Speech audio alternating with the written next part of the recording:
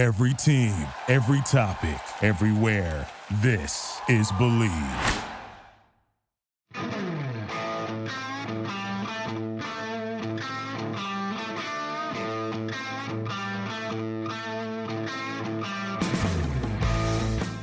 Welcome in, everybody. Ethan here.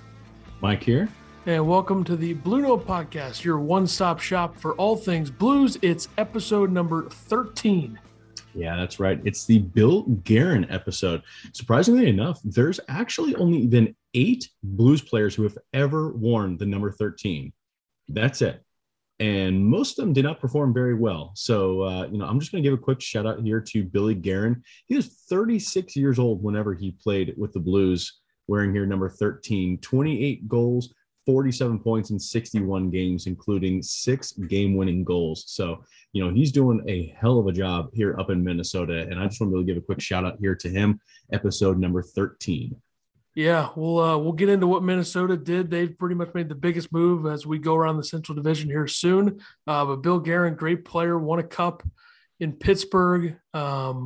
Really good. Didn't do much with the Blues, like you said. Didn't play very much, but 28 goals is pretty good. And you had some other guys like Ray Ferraro and a lot of those guys that barely played any games for the Blues. Right.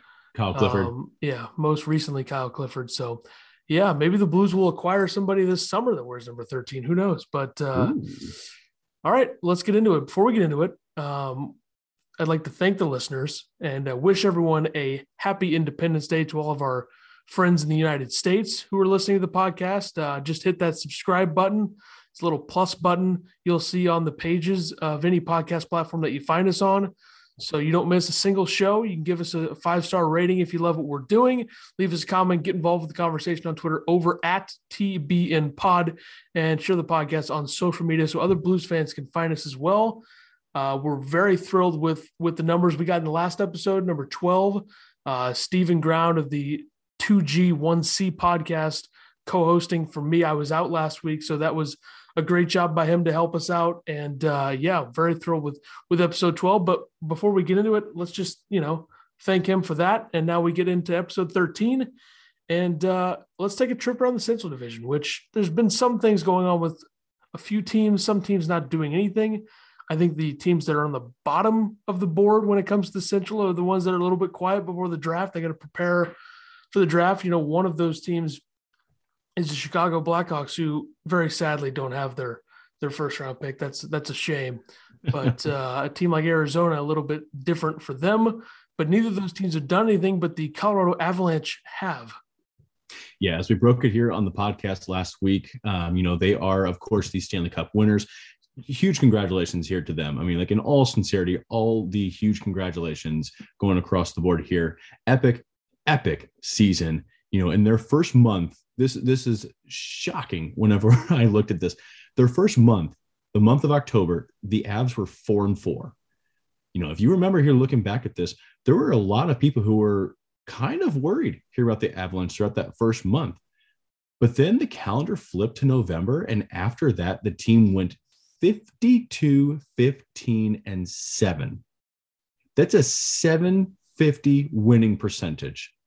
For frame of reference here, only 4 teams finished with a record above 700 throughout the entire season. The Florida Panthers were 744 here on the season. The Avs at 726, the Hurricanes at 707, and the Leafs at 701. So again, sincere congratulations here to just an amazing team, an amazing job here by Joe Sakic on assembling here this team, the performance here that they all had. Congratulations here to the Stanley Cup winners. Yeah, I mean, they don't appear to have that much respect for the cup, given that they've dented it about 5 or 6 times. But whatever, a good old time, I suppose. But yeah, I think they had some early season injury issues, if I remember correctly. I know the Blues beat them in the first game of the season. I want to say McKinnon and maybe one of the other top liners was out in that game, but I don't remember. But I mean, either way, we knew how good this team was. I think this is a long time coming that they would win one eventually, and they could win more. Who knows? But they were dominant. I just think Tampa ran out of gas late because the final game of the series, Tampa came flying out, and they were all over them. They got after it, scored the first, and then Colorado kind of completely dominated the game from there on out. So a well-deserved cup. You go 16-4. That's as legit as it gets, pretty much. Not going to see much better than that. But it is nice that the Blues were able to beat them twice, and the Blues were very, very close to forcing a Game 7 against them if they didn't kind of crumble late in the third period. But that's what the great teams do, and the Avalanche were able to capitalize on that in every single situation possible. So congrats to them. All right, let's do the Dallas Stars. Yeah, they signed a trio of 1-year, 2-way contracts here for Riley Tuft, Ryan Shea, and Joseph Sekoni. I really apologize if I butchered that last name here, but Sekoni is the abbreviation that they give me, so that's what I'm going with. They also extended veteran goaltender Scott Wedgwood here to a 2-year extension worth $1 million here per season. He's going to likely serve here as the backup to Jake Ottinger here next season. Wedgwood here actually went 3-1-3 in 8 appearances last season with a 3.04 goals against average and a .913 save percentage here with Dallas. So not a bad option here for them to be able to rely here upon with Jake Ottinger. And of course, Otter here still looking for his next contract at this point, but boy, oh boy, I think they've got something very interested, at least in Jake Ottinger. Again, Scott Wedgwood here was their trade deadline acquisition, and he will be with the Dallas Stars here for about the next 2 seasons. Yeah, I'm not sure any team in the league has had as weird of a goaltending situation as the Stars in the last 3 or 4 seasons, because you start 2019, you have Bishop, get you to the second round, Game 7, almost stole it against the Blues. And then you get to the Stanley Cup final in 2020 with Hudobin. And then you sign Holtby. He doesn't really do much for you. Now you finally bring Ottinger up, who was a 2017 first-round pick, I believe. I think he was in the Robert Thomas draft, if I remember correctly. So you finally get him, and he's the real deal. Like, we saw that against Calgary, almost stole that series. He's legit.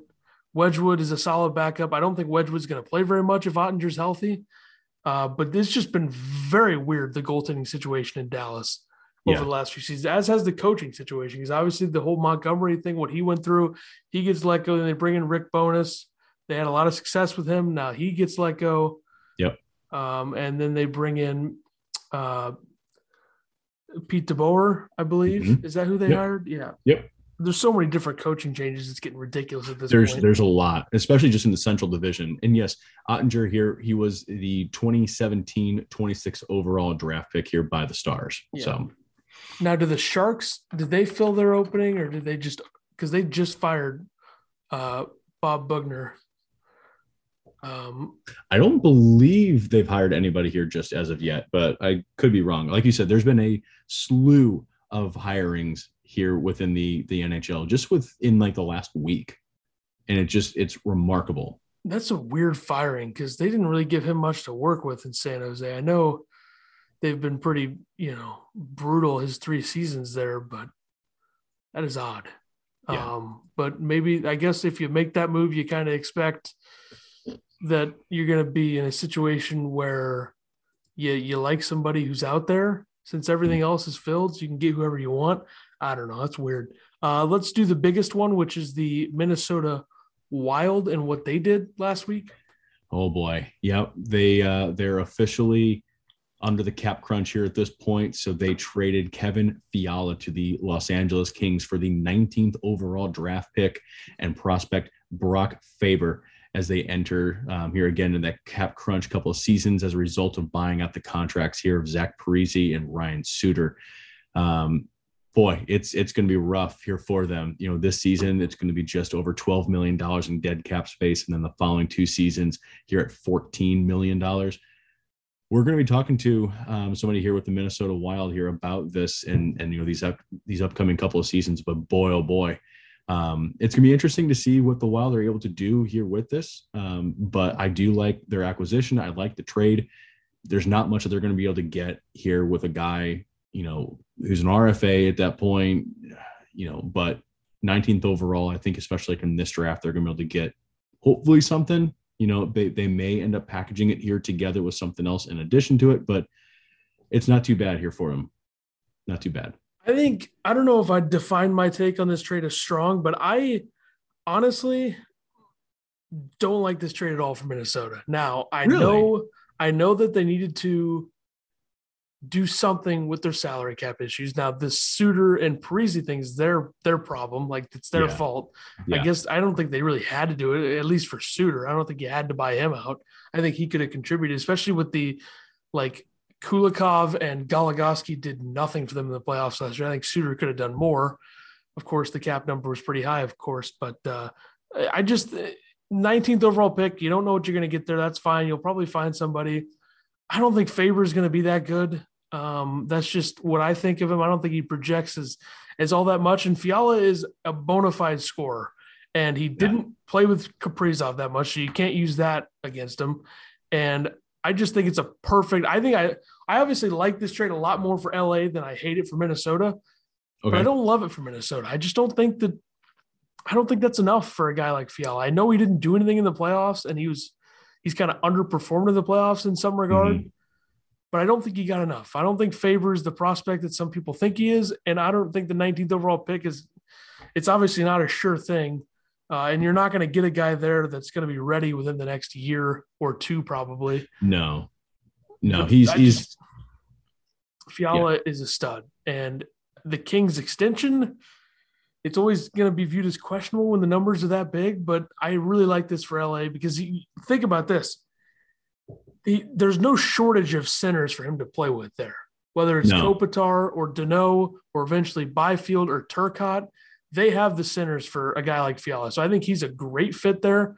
Yeah. I don't think Minnesota got enough, but it's an understanding move given the salary cap situation for them and how bad it's going to be with the way that you laid it out. It's going to be bad. That's why them getting out of the first round last season was pretty much a must, and they couldn't do it.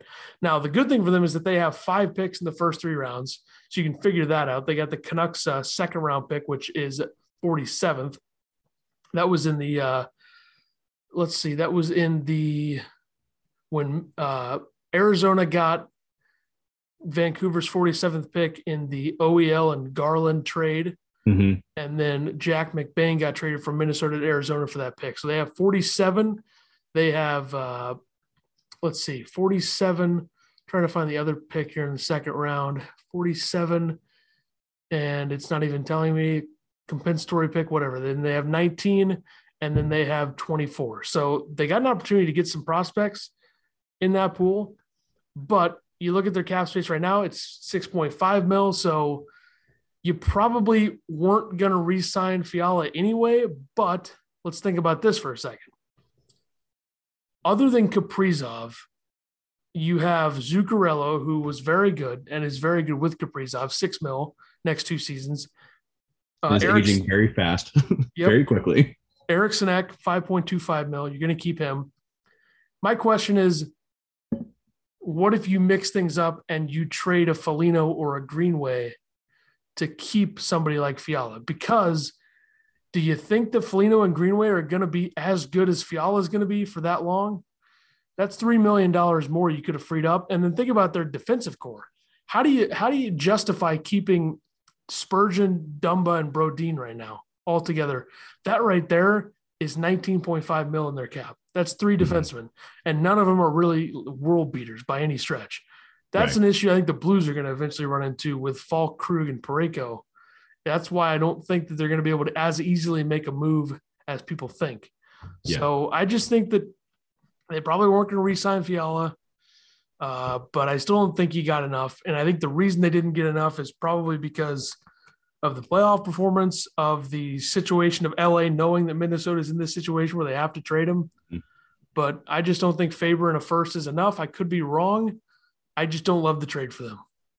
Yeah, and that's fair. I mean, they definitely would have needed to trade 2 to 3 guys in order to be able to make the salary work for them here moving forward, or be able to sort of backload the contract, whatever that was going to end up being. They may have been able to find something to be able to do here for it, but it definitely was not going to be easy here for him. So, it was definitely tough, I think, for the Wild to move on from a guy like Kevin Fiala. As a Blues fan, I'm saying, go on, please get out of here at that point. So I don't mind that. But yeah, for Minnesota fans, I'm sure that was a tough swallow. And I do agree, getting back what they got back probably wasn't enough. I mean, it's probably the same thing, the New York Rangers fans here were thinking Buchnevich here was leaving, and then they get back Sammy Blais.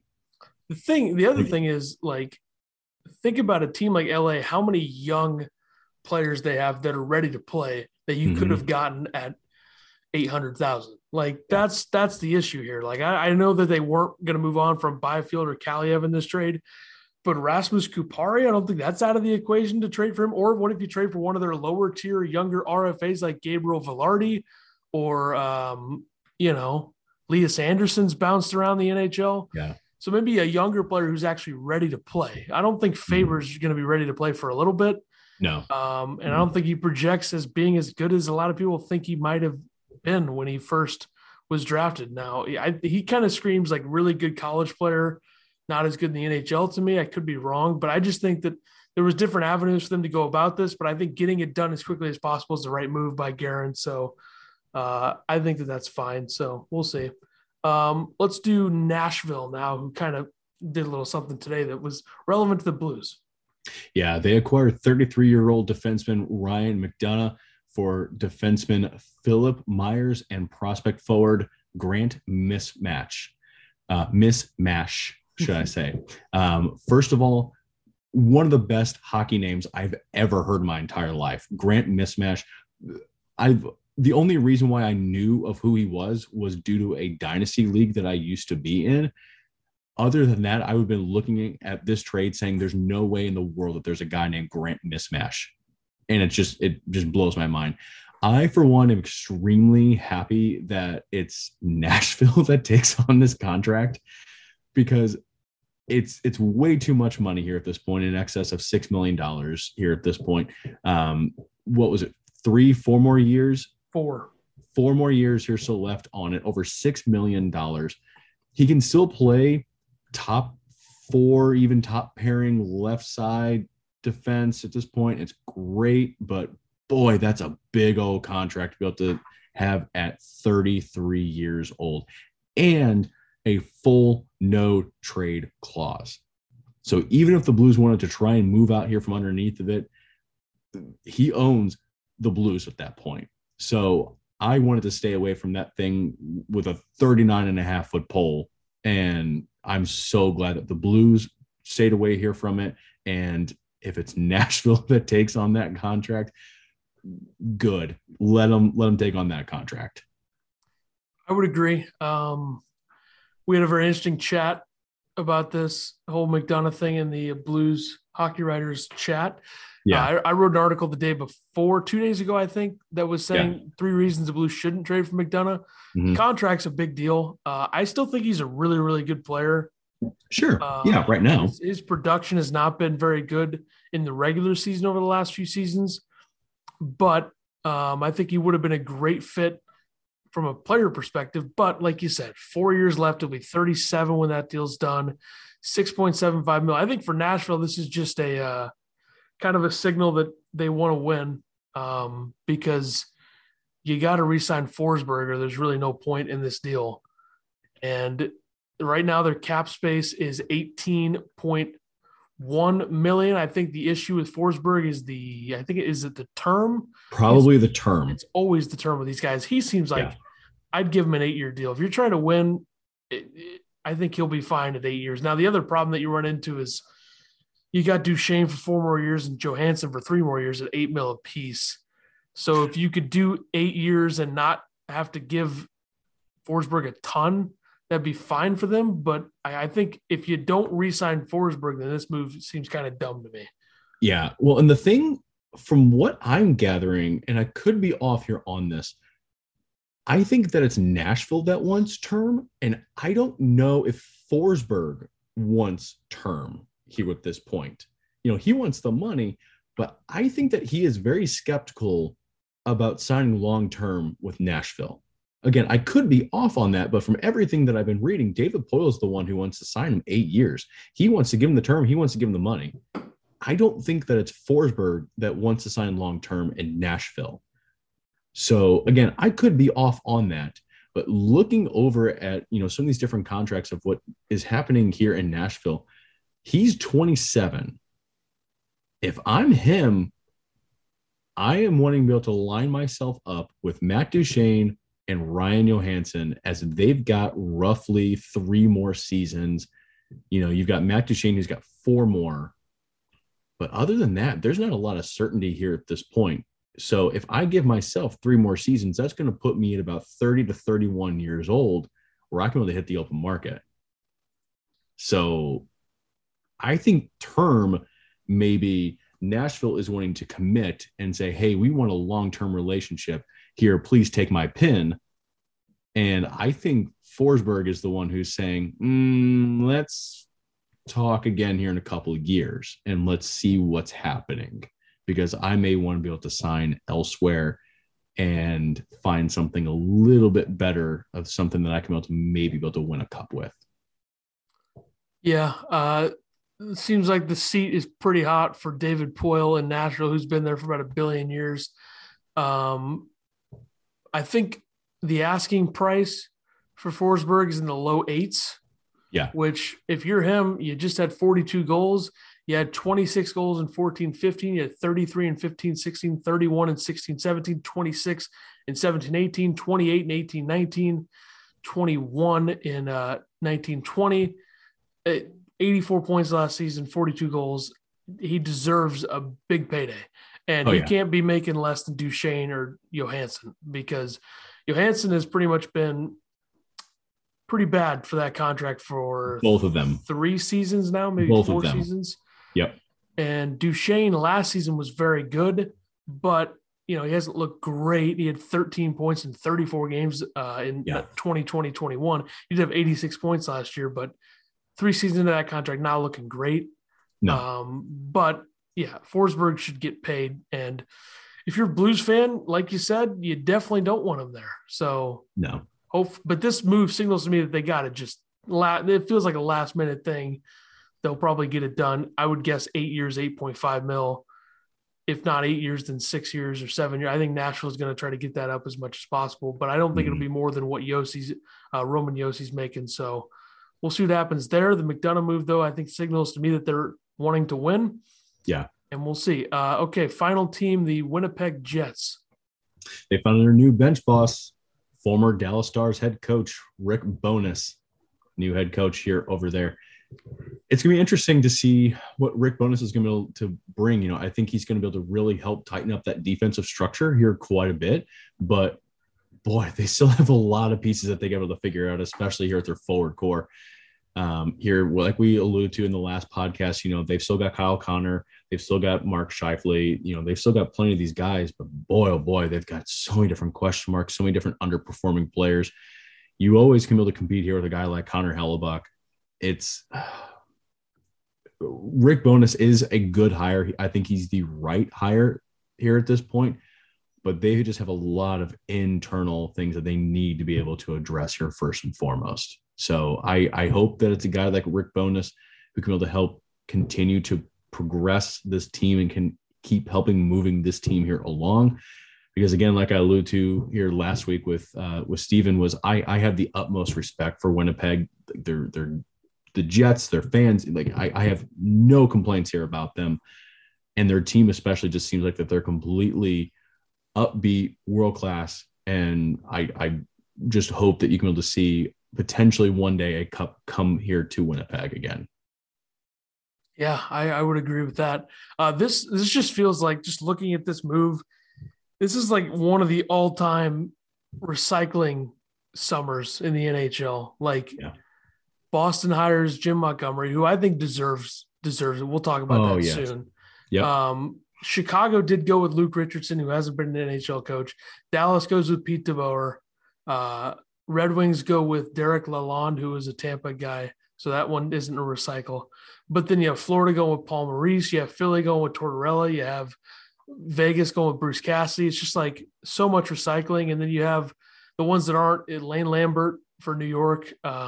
Like I said, Lalonde for the Red Wings, and then Richardson for the Blackhawks, and Woodcroft for the Oilers. But a lot of recycling done. And I think I'm glad that we aren't likely to see Mike Van Ryn or Steve Ott get a job, but those guys definitely deserve a shot, I think, and I think it's eventually coming. The big one left really is San Jose. I don't know what they're going to do. I wouldn't be that surprised if they did hire one of the Blues assistants, but please don't say that. I don't think it's going to happen. It wouldn't surprise. I just don't know what, like, first of all, firing him on July 1st, like that seems extremely late when you've been out of it forever. Mm-hmm. So that's weird. So that's what makes me think like they have a guy that they want. Who's that guy is the big question. I can't think of one off the top of my head that makes any sense for a guy that, like, if you like, is it Andrew Brunette who Florida, he was Florida's interim? I mean, mm-hmm. That's kind of weird. I don't know if I'd just fire my coach in July for Andrew Brunette. Yeah, there's not a really, in my opinion, there's not a lot of really good, solid answers. There's been a couple of guys, and I can't come up with any of them here like off the top of my head, that I've been hearing just through a couple of different other podcasts here through like the Swedish elite leagues and whatnot. Just some guys potentially coming here overseas, but it's just weird. It's weird timing. I don't know. It's San Jose. I'm not putting a whole heck of a lot of stock into it. Yeah. What I find absurd is that some of these teams actually kept their coaches. Is like New Jersey. Lindy Ruff has shown nothing there. Like they've been terrible. They should not have been as bad as they were last season. So that's kind of just looking at the entire league. But it's very odd to me that that we see a guy fired on July 1st after with a team that was that bad. So that's very weird to me. But we'll move on from that. We got some Blues updates. I believe Doug Armstrong spoke with the media earlier this week. Yep. For the most part, I don't think you take much away from what he says because we all know he's a guy that keeps the cards close to the vest. He's not going to give you much, but he did give us a few interesting things to talk about, including one very unfortunate update. Yeah, Alexei Toropchenko, who we were penciling in for about a third line role here this season, at the very least a fourth line role. He's going to be out until roughly early December with shoulder surgery. And did anybody move up the depth chart higher and faster than Alexei Toropchenko? I mean, he turned 23 here on June 25th. He played in 28 regular season games and including all 12 playoff contests.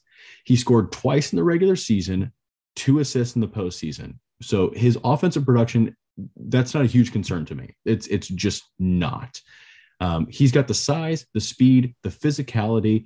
If he can develop a little bit more of a scoring touch, I mean, I would love it. And I think the Blues would really have themselves something there. But this is really a guy that, boy, that's a rough one. And they did say that they had another guy that needed to be able to have some, quote, tidy up surgery with Nathan Walker and his wrist. But to his knowledge, Toropchenko is the only player who is going to be expected to miss time once training camp starts. So that's at least good news that you will be able to see Nathan Walker back here for training camp and ready to start the season. Yeah, this is an interesting situation for a lot of depth guys like Joshua and Brown and Walker. It makes me think that the idea, because I am going to be doing a 8-step plan for a perfect offseason for the Blues article in the hockeywriters.com. And one of those things in there is I think that signing a bona fide veteran fourth line center makes a ton of sense. And we talked about it a few weeks ago. I don't think Bozak is the guy per se, but I think somebody like a Nick Bjugstad or somebody like that could be a very solid addition, just because as good as Joshua's been in terms of what you want from him, I don't think that I would love him being the fourth line center every night. Like, I think you need somebody there and then make the rest of those guys compete for their jobs. Walker, Brown, Joshua, all those guys. Then Toropchenko, I think, unless the fourth line is so good that you can't break it up, Toropchenko should be right in there when he's back. He's earned that.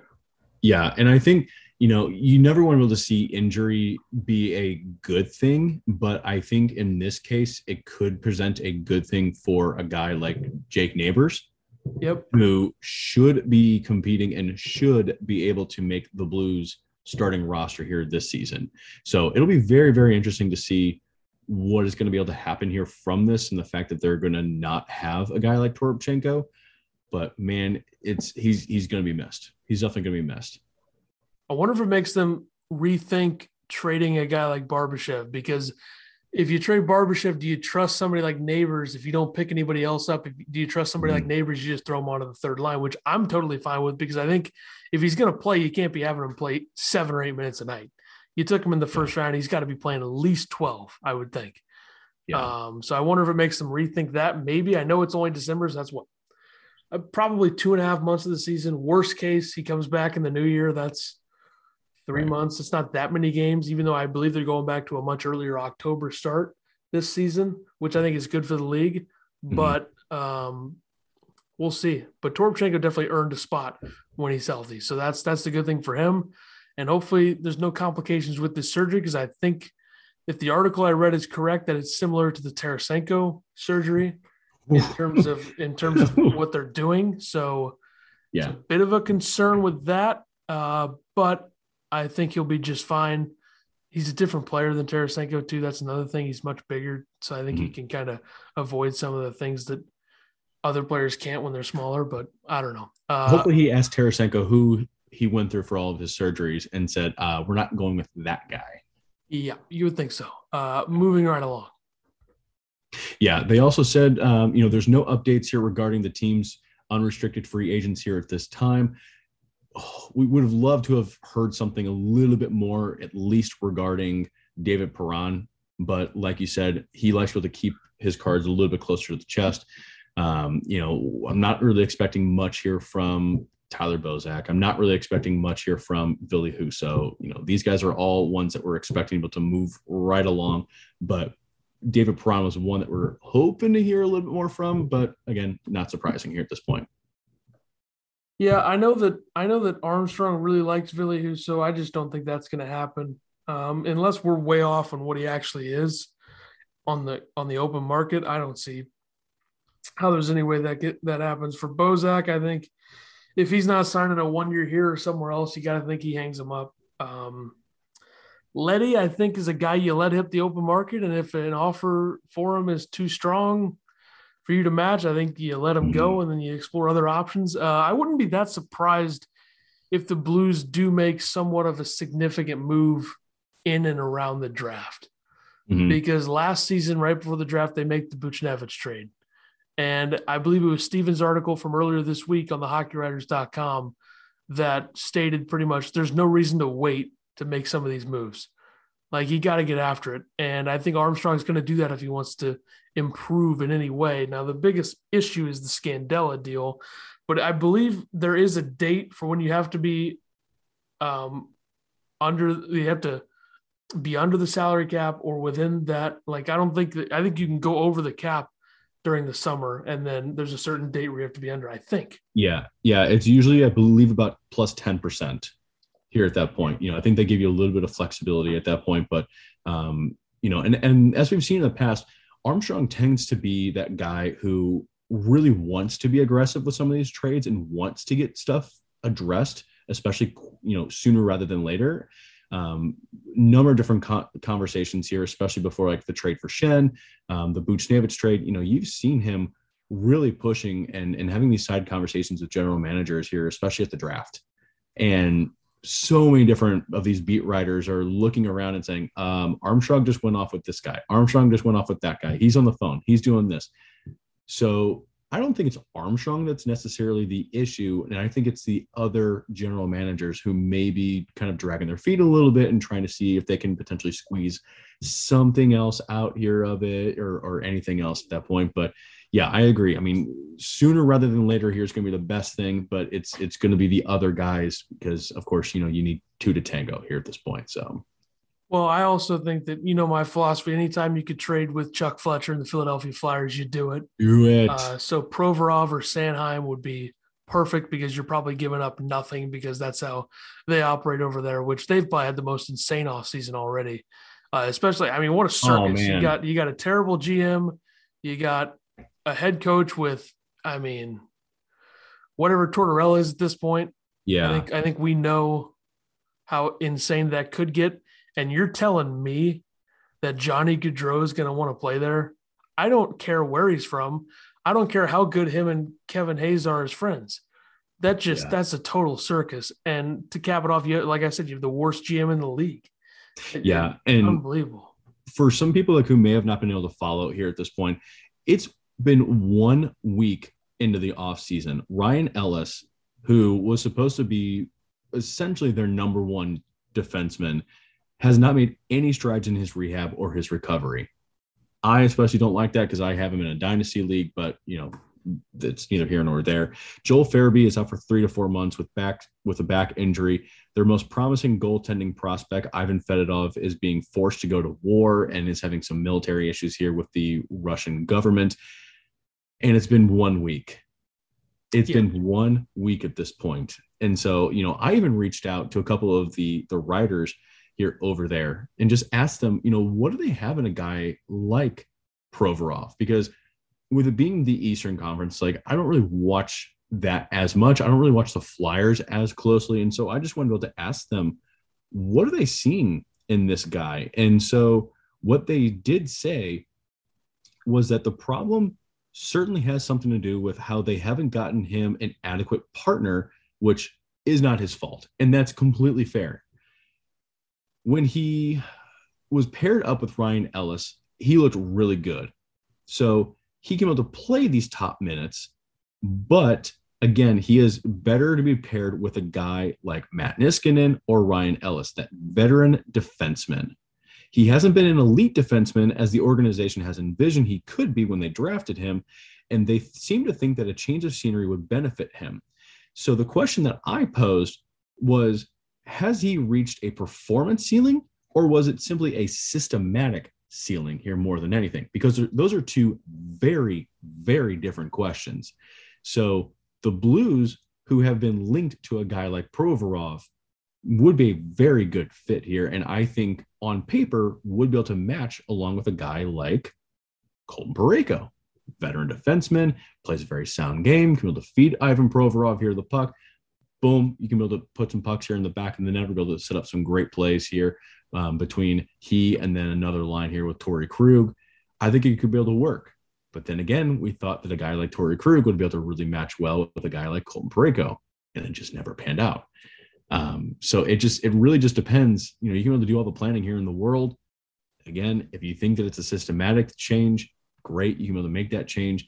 But if it's his actual career performance ceiling, there's nothing you can be able to do about that. And so you have to be very, very cautious when you're making these trades. And especially with a guy like Ivan Provorov, who you think that it may just be a poor situation in Philly, then comes to a little bit of a better system here in St. Louis. Is it going to work? And that's always the double-edged sword here with the trade. Yeah. I just think that you probably get Provorov for way less than what you think because of the guy who's running the show there. So that would be the idea there. Like you said, I think he'd be a great fit. Yeah. But there's options out there for sure. So we'll see if they can figure that out. But like I said earlier, Jim Montgomery is out the door. Not surprising, well-deserved, but the Blues did name a replacement for him as well. Yeah, they ended up signing, they ended up bringing in Craig McTavish here as his replacement.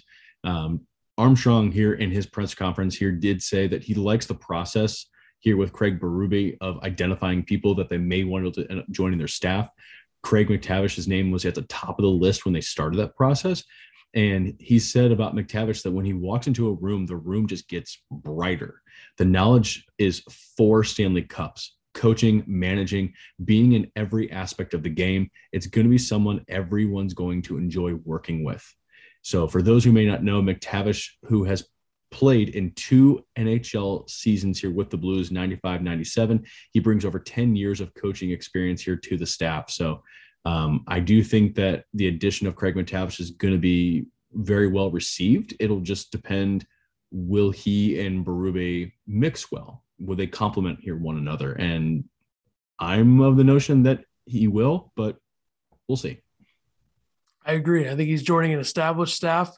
Like I said earlier, Van Ryan and Steve Ott and Montgomery last season, I would argue they were a top 5 coaching staff in the league. And you lose Montgomery, which, obviously him going to Boston, that's great for Boston. That's great for him. We wish him nothing but the best. I wrote my article that's coming out on Monday, Blues Weekly article, that you can't say enough great things for how Montgomery handled himself and how he was in St. Louis. He ran the power play. The Blues had the second best power play in the regular season last year. That was after losing a guy who they had as a power play specialist the year before with Mike Hoffman. So Montgomery was great here, and definitely wish him nothing but the absolute best. And the McTavish pickup makes sense. This is a guy that's been pretty much involved in hockey at every level. He was a player. He was a coach for Edmonton for 8 seasons. Then he was in Edmonton's front office, and then he was a broadcaster. And then he coached in the American Hockey League for Chicago. He coached in the KHL. So he's pretty much been every single place you could be. And this will be his first time behind an NHL bench in 13 years. So I think this is a great hire. I think it makes a lot of sense. I think the philosophies line up very well. If McTavish is the same way that he's really always been in terms of whether it was coaching or broadcasting or playing, I think that this will be a great fit, and I think they made the right choice. I don't really think there was much of another choice unless you had, a recent head coach who Berube knew or would have made more sense. But I think this makes all the sense in the world, and I think it'll work out quite well. Yeah. So let's go to the next and the final thing on the Blues updates. Yeah, the last final thing here that Armstrong let everybody know here was that prospect Zach Balduke also had minor injury here left over from his junior season. That's why he was, quote, sent back after being assigned here to the Springfield Thunderbirds for the playoffs, and he didn't get into any sort of Calder Cup games. The Blues didn't want to risk it, and reasonably so. He is one of your top prospects here at this point. You don't want to be able to further cause further injury here to him. So, he's just going to have minor surgery here at this point. I don't know if he's going to be ready for the prospect training camp. It would not surprise me if he's not. At least he could be there, but it wouldn't surprise me if he's not playing really like here at all. So I'll be interested to see what he would look like if he is invited to the actual NHL training camp here as well. Yeah, and speaking of which, it did stink to see the T-Birds go down the way that they did. Yeah. Unfortunate, but Chicago is a very veteran team, good goaltending, kind of took control of the series. But great season for the Thunderbirds, lots to build on. I think that they'll be good again next season. And this was definitely the right move to not have Bolduc go in there because how playoff games can get. And I think, sending him back was the right move. But I think him being at training camp makes sense. I think that could happen this year and see where he's at. I think that would make a ton of sense to figure that out, especially since he was drafted last year. You get him in there this year, kind of get him acclimated. He's obviously not going to play for the Blues this year, but this would be, I think, a strong move if he's healthy to have him in training camp. Yeah, absolutely. And especially a guy who's a volume shooter here like Balduc. He could be with the Blues sooner than later, but just like Jake Neighbors, he needs to be at least in the top 9 forward lines as opposed to like a bottom 6, like a checking role or something. I think his promise is going to be something of a more of an offensive side rather than a defensive side here of things. But somebody like Balduc is somebody to be really excited about here moving forward. Yep, no doubt about it. All right, let's get into the final segment of the show, which is the NHL draft, which is coming up on July 7th and the 8th. Thursday, Friday draft this year, which I think is great for the league. I'm assuming it'll be on ESPN in the States. I don't really know why it wouldn't. Yeah. But this will be very fun to watch as the Blues have the 23rd pick in the first round. And then they have a few other picks after that, of course, 3rd round, 4th round, 5th round, 6th round, I believe. Picks in all rounds except for the 2nd and the 7th. So we're going to go over a few players that we think could make sense at 23. I will just start with mine here. The first one that I have is Seamus Casey, who is a U.S. National Development Program player, defenseman, committed to Michigan. Quality, undersized defenseman, 5'10", 170, two-way defender. He has the defensive ability of a bigger player, and he's quality, solid on the offensive end. Grows into the body a little bit more, becomes even stronger as a two-way player, especially when playing at Michigan, which is kind of becoming a big program in hockey. Look at the team they had last season, even though they didn't get it done and win it all. They were loaded last season with the likes of Owen Power and Matty Beniers, and they were stacked last season. So him going there, I think, is great. I think he can make a lot of sense for the Blues at 23.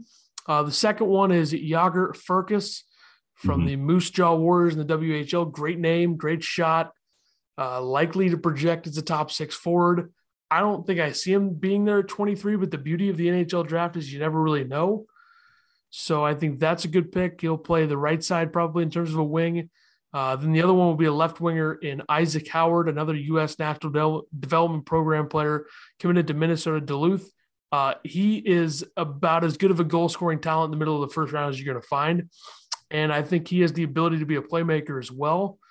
I think he's got some of the best well-rounded and overall offensive talents of any player in this draft in the first round, especially. And he would be a great pick at 23, I think. And going to Minnesota Duluth should be good for him as well to develop. Obviously, Scott Perunovich was a stud there, different position, different player, but another Blues prospect that has come through the ranks and looked good when getting the chance, of course. Then the fourth one I wrote is Leon Bischel, who is from the Swedish Hockey League, big body defenseman, 6'5", 225, potentially elite defensive defenseman at the next level, but I think it could be a tough sell at 23 with the value. But I think a lot of Blues fans have brought him up in conversations I've seen that they like him. But I think it's kind of a tough sell for me at 23. He's pretty much just a defensive guy at this point. I think he could develop a little bit more, but I think you got some potential there with him and Parayko if they played together down the road with that big of a duo, kind of a duo that you can't get by. Like if Parayko is what he was a few years ago, that's a guy you can't really get around unless it's like McDavid, which is just a different world. But they can get him. I think he'd be great next to Parayko if he develops properly and Parayko returns to what he is or has been. But it's kind of a tough sell for me at 23 with Leon Bischel. So I don't know. Well, and to your point here about size, as we saw in the playoffs, you don't need size really to be able to stop a guy like Connor McDavid. Again, Cale Makar is the exception to the rule here, but when Cale Makar can backskate enough to be able to stop a guy like Connor McDavid, there's ways to be able to stop him without being big. Granted, size really helps, but you have to be able to be quick here at that point in time too. So I've got a couple guys here as well. And like we were talking about here before the podcast was, there's so much volatility within all of these draft projections. Leon Bischel, he's all over the place here as far as his projections, 35, 24, 19, 33, 47, not even in the top 3 rounds. He's just all over the place. And that's a number of these guys where they're just bouncing all up and down the first and second rounds that, this is, I think, the draft class that has been the most affected by COVID. They lost an entire year here at this point, had a shortened season, and it's just, you have no idea about some of these guys. And so somewhat drafting them, it's almost just like just blind guessing. You have a lot to go based off of, but there's also not enough at the same point in time too, which is where I think choosing even some of the guys that we were picking here at, I like Leon Bischel, but I'm also skeptical here about him. You just don't know. I like a guy, defenseman Owen Pickering. He's a left-handed defenseman, 6'4", 180 pounds. He's got good size, good speed. Often he was leading the team here in the defensive exits, entries, transitioning play here into the offensive end. I really like him, but at the same point in time, he's a little bit more limited. Is he going to be like a top 4? His offensive ability is a little bit more, again, it's limited. 9 goals, 33 points here in 62 games in the WHL sounds good, but do you want to be able to spend a first-round draft pick on him? A guy like Rutger McGroarty in his left wing, who's a left wing, could be a lot better of an option. He has been, again, all over the place at where did I see him? 27, 22, 23, 16, 20, just all over the place. And for the Blues, I think left wing makes a lot of sense because as of right now, you've got Jake Neighbors, and that's about it. If you look down their depth chart, that's about it. And so he may not fall to 23, but boy, oh boy, would he be. I'd be running up to the board, I think, if McGroarty was available here at 23. He's well-rounded, slick hands. He's got a heavy shot, good size here too at 6'1", 205, and he competes hard. He's projected to be a top 6 foot scorer here in the NHL. He served as a captain here to his team, but his versatility made him so valuable to his coaching staff. He can play any single forward position. So what is there not to love about a guy here like this? The only thing that's really holding him back from not being a top 5 to top 10, in my opinion here, is his inability to beat defenders one-on-one here with his speed. So his limitations as a skater do hold him back in his effectiveness here in transition, forcing him to be able to play more of a grinding, slower pace. So does this transition well into the NHL? Does it transition well here as a top 6? Does it transition well here as a first-round pick? You don't know. So that's where even a guy like centerman Yuri Kulich, he probably boosted his draft rank higher than anybody else here within this top class. He is well built at 5'11", 180 pounds. Again, he's a centerman, which would pan out, decent size here for a centerman. You like him to be a little bit taller at that point, but not too bad. He has 9 goals and 11 points over 6 games. Saw him named the U18 Worlds Tournament here MVP, despite coming up short here for a medal. His key asset is that he has a very heavy and accurate one-timer, which I would take that all day, every day. But on top of that, he can let it rip, and goaltenders seem to have problems finding it, including with his wrist shot here as well. So a guy like him, I would love to be able to take. And as my final one, another centerman here, Philip Messar, a little bit shorter here on center at 5'9", 175 pounds. Give this guy a cheeseburger or something like that here at this point. He could be a third Slovakian player to be taken here in the first round. I wouldn't be surprised to see him drop a little bit in the second round. Be a high second round pick here at that, but he could be the third Slovak to be taken here. His bread and butter is a smooth skating, strong playmaking ability here at this. So give me a guy who's a good playmaker, a guy like a Robert Thomas who can just be able to feed these guys just over and over and over again. I don't care if he's a little bit shorter. We have seen that short guys, especially quick ones, can really be able to make it very, very well and succeed very well here in the NHL, especially as the game is transitioning to faster paces. So when he has the puck, he is always has his eyes up, scanning the ice for open teammates and a lane to feed the puck through. So all in all, if you want to be able to kind of recap the TDLR, at this point, the Blues are going to have options. I could see every single one of these players that you and I, Ethan, that we laid out available, but I could see every single one of these guys for whatever reason being taken, and none of them are available. So this draft is going to be super, super interesting here for the Blues come Thursday night. I have a feeling they're not going to take any of these guys just because that's usually how these things go. Yeah, we're going to be way off. They're going to end up taking, somebody who most people view as like a middle of the second round guy. They're just going to take him in the first. I can see that happening. Yeah. It's going to be interesting for sure. We'll see how the central scouting rankings affect this, because I think there's some guys that GMs view higher than those rankings, or the media does as well. You never know what's going to happen with that. But let's finish this off here with, you look at the third and the fourth round for the Blues. The third round pick is 88 and the fourth round pick is 120. So I got 3 guys for my article's target pieces. And I got to be honest, I'm not enthralled with some of these defensemen in the middle rounds. I'm not impressed by like any of them. So I think if you're going to get a defenseman, you got to take one of the upper tier guys that's available at 23. That's where I'm like, if you're going to take a defenseman in this draft, you take Bichel if he's there at 23, just because of that, because I think the middle round defenseman for me, from what I looked at, for what could be available for the Blues, does not impress me in the third round. It's a little bit different than what it's been in the last few years. Pickering, if he's there, you take him. Casey, if he's there, you take him. I think that that's how you got to view this right now from the defensive perspective. So in the third round, I wrote Matthew Ward, who's a center from the Swift Current Broncos.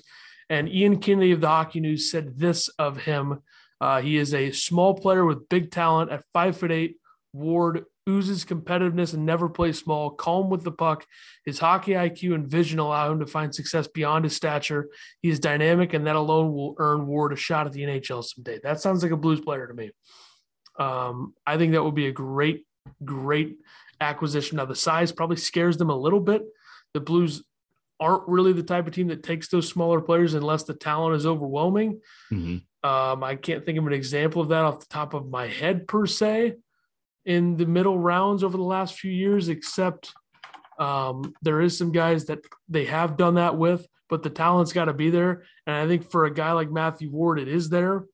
But you do have to worry about that size a little bit in terms of what is he going to, like, what's the ceiling there when you're 5'8"? I mean, if you can't score a ton, I think that's where you're a little bit concerned about what he could project as, but I'm not too worried about that overall. I think that'd be a great selection at 88. Another one is Servac Petrovsky, who's a center from it's probably Servac, by the way, Petrovsky, if I had to guess.